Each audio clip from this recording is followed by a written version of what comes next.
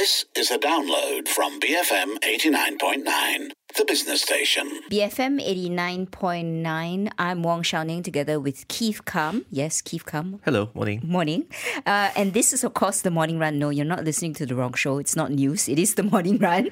It is 6 a.m. Thursday, a very wet 4th of August. And I hope all those who are driving, please take care on the roads. It's rather slippery with all the rain. It's been raining the last 2-3 days, actually. It has. It's kind of like maybe a relief in a way, but along with the rain comes floods.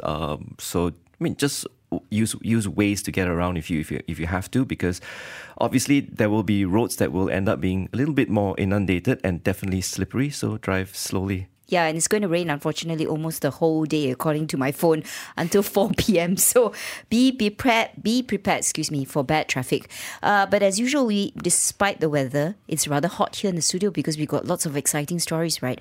At 7:15, we're going to be asking about FDI and in terms of how we can attract it, because Malaysia has agreed in principle to implement a global minimum tax rate of 15% on multinational companies. So we can't use tax anymore as an incentive to attract FDI. So what should we be doing then? We asked Dr. Jeffrey Williams, an economist at the Malaysia University of Science and Technology, that exact question. Then at 7:30, what's happening, Keith? At 7:30, we follow Nancy Pelosi on a trip in Asia, not with Flight Radar 24, but which crashed. I think almost crashed, right? Almost crashed. I looked it up as well, but I tried Flight Aware and that worked just as well. With a look at what she intends to accomplish with the Korean and Japanese governments, William Pesek, columnist with Nikkei Asia, tells us. And then at 7:45, as we know, the Control of Tobacco Product and Smoking Bill is now referred to the Parliamentary Special Select Committee. I think there have been, 12, 13 members, MPs picked for that committee. We speak to one of them, Dr. Kelvin Yee, MP for Bandar Kuching, in terms of what they plan to do, and all this and more on the Morning Run. So stay tuned for this, BFM 89.9. And that was Dry the Rain by Beta Band. This is our plight to the skies out there. It is 6:08 Thursday, the 4th of August, on a very wet day, actually wet morning. Actually, there's one advice I kind of want to give people, because this is what I found out this morning. Keep your umbrella in the car with you, not in the boot. Yes, I don't understand that. Why people do that? Like they miraculously can get to the boot without getting wet. I did that this morning, so. Oh, okay. Anyway, that was the voice of Keith Kam, and I'm Wong Xiaoning. Now, up next, we've got this rather interesting article, which I believe Keith Kam chose because he's actually secretly delighted. It's from The Guardian, and it's entitled, "Women May Not Live Longer Than Men After All," right? Keith, did you rejoice? Not really, because I think everybody's philosophy should be, you shouldn't focus on how long you live, but the quality of life you actually have while you're living and the kind of impact you have on the world. I suppose, I think everybody's mantra should be just to be kind to yourself, to the people around you, to the environment, and then we can go hold hands and sing Kumbaya. But anyway... I thought it's YOLO. Anyway, it can be summed up in one word, YOLO. I don't know. It has been a long-held belief, though, that women typically live longer than men. And a recent study, however, has found that may not be the case anymore. This study that I'm quoting was done by BMJ Journal, and they're based in Denmark. The result was because of an analysis which covered 2 centuries across the world. They studied 190 countries or something, and the conclusion is that although men have a lower life expectancy than women, they also have a substantial chance of outliving females. Yeah, provided they are married or have a degree. Yeah, that's what they said. But that's very telling, though. It is. It's very, very interesting. And the difference is that it's 25% to 50% who can actually outlive women. So, do you want to get married? I mean, I have a university degree, so... You should live longer, is it?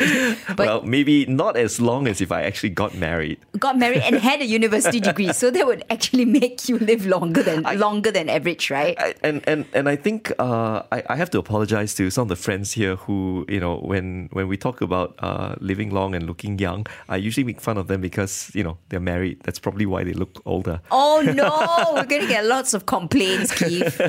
Well, I'll tell it to my younger brother though. But, in Malaysia, this statistics it doesn't hold true because the Department of Statistics came out with some data recently in July. Yeah. And it's life expectancy, but it's more in terms of if you were born today, how long you would live on average. That's the way we should look at the data. Yes. And on average, Malaysians will live for 75.6 years versus 63.6 years 5 decades ago. So we have definitely made strides. And I think a lot of it has to do with lifestyle changes, better healthcare, and an awareness of what you shouldn't and shouldn't do, right? But in Malaysia, still, women will live longer. On average, it's 78.3 years for females and 73.2 years for males.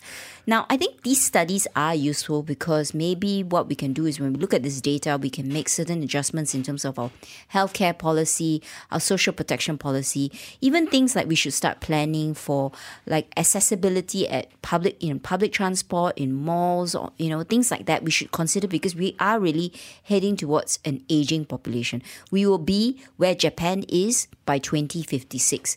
But I think the point about this article that resonates with me is exactly what you said, Keith, in that it doesn't matter how long you live, but it's the life that you led, or Make sure you it's lived. quality. Yeah, it's quality. So what should people do when they look at data like this? Do they think, I only got like so many years left, so what should I? What is my bucket list? Oh, well, that's the thing. I mean, it's your bucket list should always be to ensure that you leave behind a better world than. I mean, it's like when you go to toilet, right? This is the most simplistic kind of analogy I can give you. Like when you go to toilet, you like the toilets to be a certain way.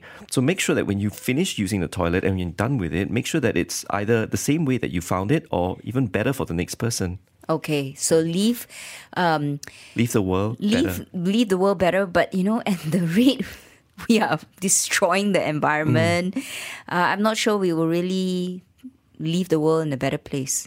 But do let us know what you think. How do you plan to have a better life, knowing that your life expectancy in Malaysia on average is 75 years? Now, that's kind of a depressing note, but think about it on this very wet Wednesday. Let us know what you think. You can WhatsApp in 018-789-8899, or you can tweet us at BFM Radio. Up next, we've got some messages. Keep it here. BFM 89.9. It's 6:19, Thursday the 4th of August, and of course you're listening to The Morning Run with Ki Kwam, and I'm Wong Xiaoning, and that song was Ragged Wood by Fleet Foxes. Now, up next, we've got this local story actually from The Star, and it's actually the picture says more than the words of the article, and it's entitled Costly Coffin-Sized Room, Young Tenants in Klang Valley Get Squeezed by Sky-High Rent Rates. That's a mouthful of a title. But if you look at the picture, this room that you can rent is the size of a very thin, flimsy single mattress on the floor with a fan, and that room is going to be rented out for 300 ringgit. Now, when you look at the article and you read through it, it's actually a room in Maluri, apparently near transportation. Ironically, it can be rented out for such a ridiculous rate, even though the size is tiny, because it has a view of KLCC, but there's no window in this room, so I don't know what view. It just looks sad, doesn't it? It just looks incredibly I don't know like how miserable. I don't even know how a person can put his pants on in this place, to be honest. There's no place to hang clothes for that matter. There's nothing. It's just a flimsy, thin mattress with a fan above it. That's it. A tiny, what do you call it? Like those swivel fans attached to a wall. Yeah, I kind of want to give it the benefit of the doubt a little bit as well, because I want to assume and hopefully that there is a place for a cupboard outside that space, and that technically shouldn't count as a room. It should be more of a sleeping place, a bed with 4 walls. Oh yeah, well, it's really 4 walls that probably come crashing on you in the middle of the night.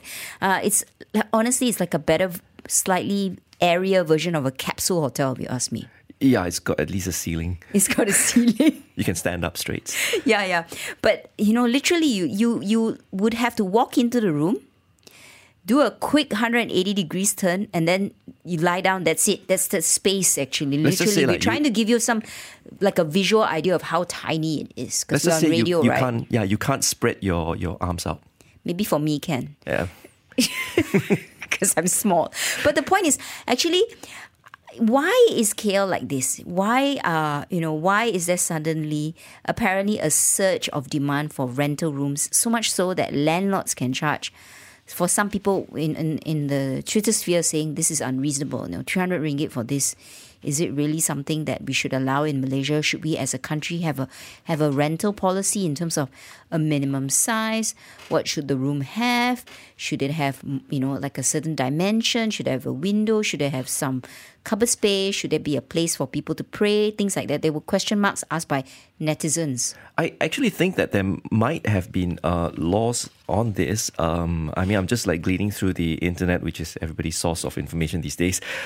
This is something that was back in 2015. The MPSJ, the Subang Jaya Municipal Council, they had guidelines to regulate accommodation. This was specifically for student accommodation, but I think it should apply to everybody.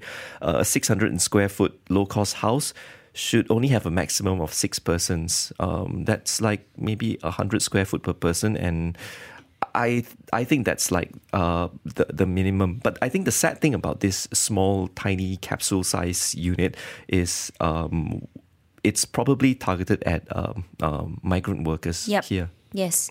And also when you think about it, right, why are people forced to rent rooms this size? Because maybe their budget really is 300 ringgit. This is all they can afford, right? Because if they had a bigger budget, I'm sure they wouldn't want to be in such a small room. And when I think about it, okay, let's say assuming it's beyond migrant workers. It could also be something that a young person, that's all they can really afford in Malaysia. Because we know wages have been depressed, right? So I went into the Department of Statistics to find out what is the median and mean average wage of a Malaysian. And this part is sad because the mean is 2,933 ringgit. Now, if you are between the ages of 25 to 29, it's only 1,817. And if you are 20 to 24, it's 1,289 ringgit. So really, if that's what you're earning, then $300 is about as much as you can manage, right, for rent. Not to mention the cost of living in the city is actually quite high. So very high. So what's left in terms of food, transportation, and a bit of joy in life? Not much. And it doesn't really help. It helps a little bit in terms of your education. So if you're in university, the median average wage is 3,500. If you only have secondary school education, it's 1,630. And all this data comes from the Department of Statistics. So my point about this is that it's kind of like a wake-up call. But should we be looking at wages in general so that Malaysians earn more and can afford to have better choices? And also when it comes to migrant workers, are we paying them too little that they have no choice also? I think employers also need to sit down and take a relook at how they treat their own staff as well. Yeah, exactly. Yeah. But let us know what you think. You can tweet in at BFM Radio or you can WhatsApp in 018-789-8899.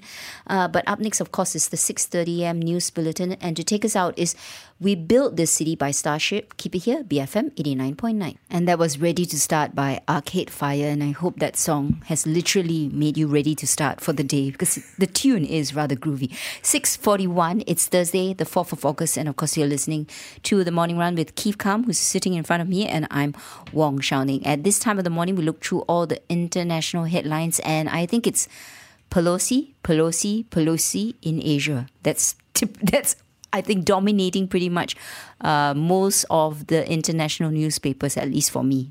When Nancy did Asia. Yes. Well, in front of me is the Financial Times, and the headline is Nancy Pelosi vows U.S. support for Taiwan as officials warn of China military blockade.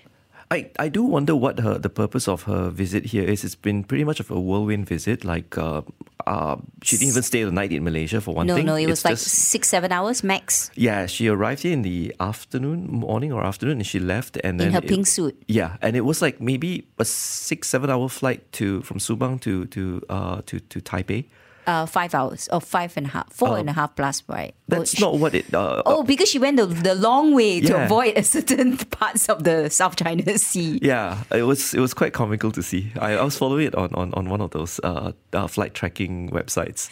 But I think the highlight of this trip to Asia, which is supposed to be Singapore, Malaysia, Japan and Korea, is clearly the secret mission to Taiwan, which wasn't officially announced until the very, very last minute, right? And it was leaked, actually. It was leaked, yeah. But anyway, she has pledged an ironclad US commitment to Taiwan that has, of course, made China extremely mad and raised warnings that the military maneuvers are expected in retaliation, which would amount to a blockade of the island. Live drills are already ongoing right now. There are concerns about what's going on, off the coast of Taiwan, and there is an island which is literally screaming distance to the island of Xiamen, which is on mainland China. So it's kind of like it will be very interesting to watch.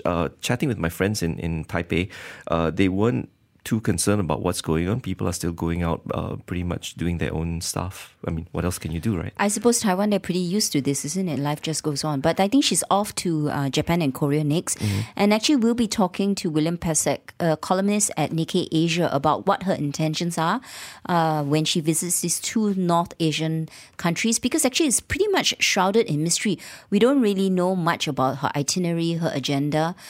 For Korea, for example, she's only visiting one official. Japan, she's visiting the Speaker two. of the House in South so Korea. what's the purpose there actually? Has it got anything to do with the Quad? Because that's a security alliance, at least for Japan. So do tune in at 7:30. Hopefully we will have some color on her visit. But other news that has caught your eye? Yeah, the UN Secretary General Antonio Guterres, he wants governments to tax excessive oil and gas profits. I mean, we've seen how crude oil prices, Brent crude oil prices have gone up in the past year. So there's going to be quite an obscene amount of profits that these companies make.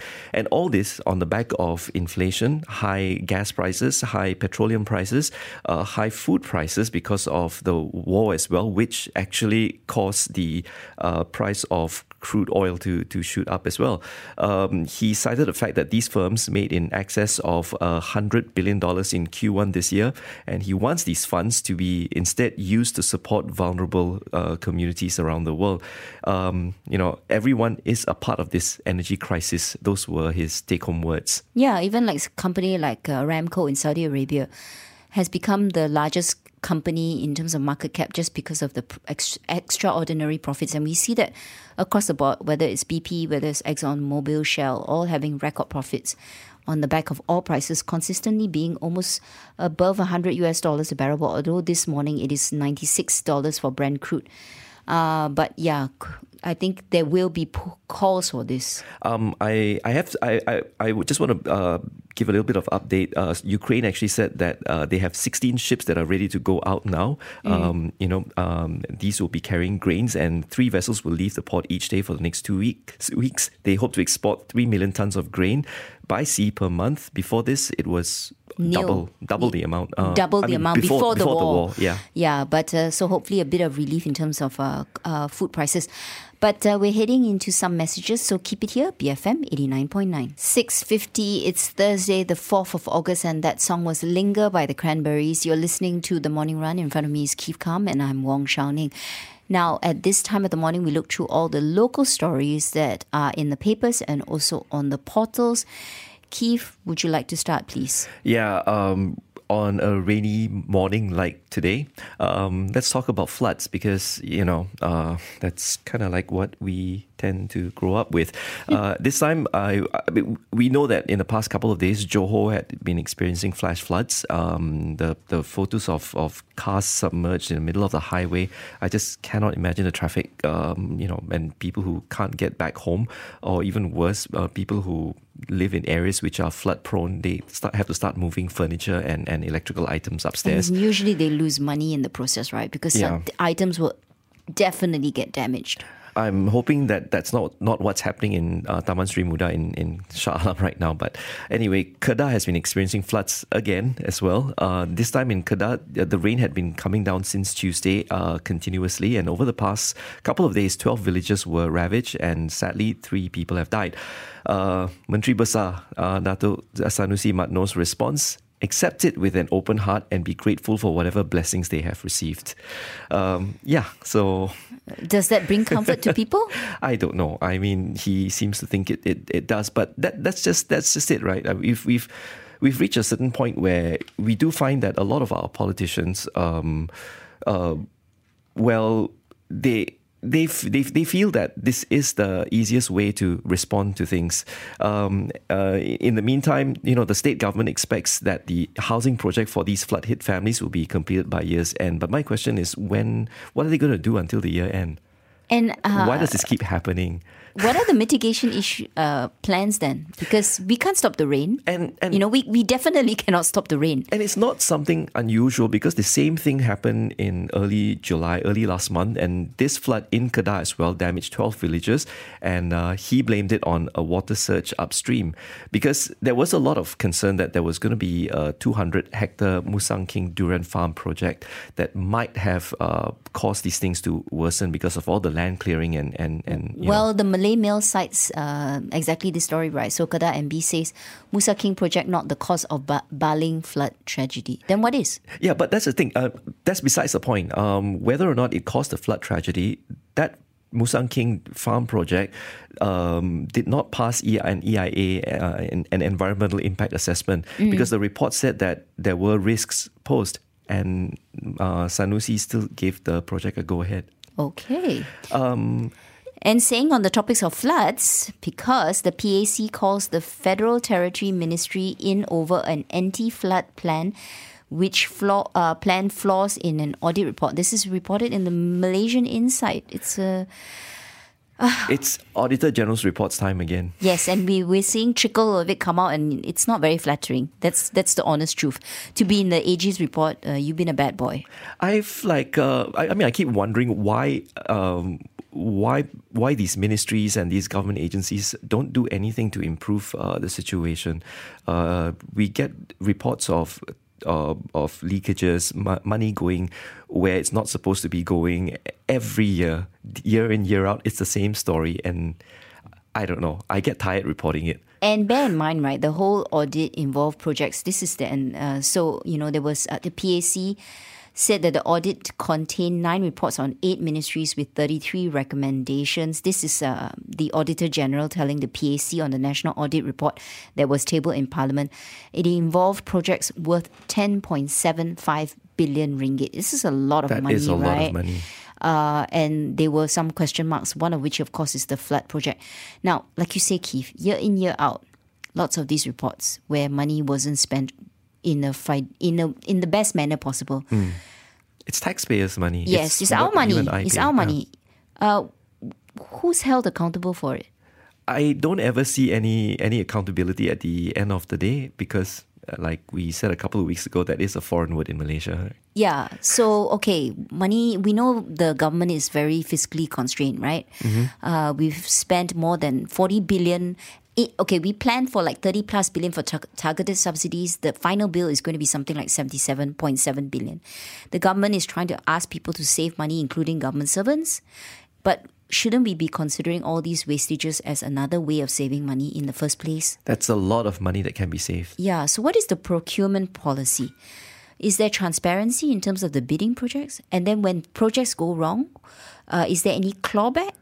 From the, let's say, I'm assuming there's some contractors involved. What happens then?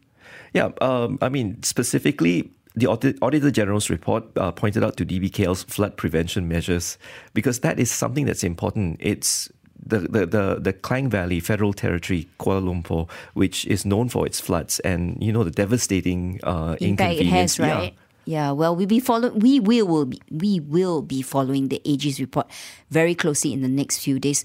But up next, we've got the 7 a.m. news bulletin, and to take us out is New Light by John Mayer. Keep it here, BFM 89.9. Thank you for listening to this podcast.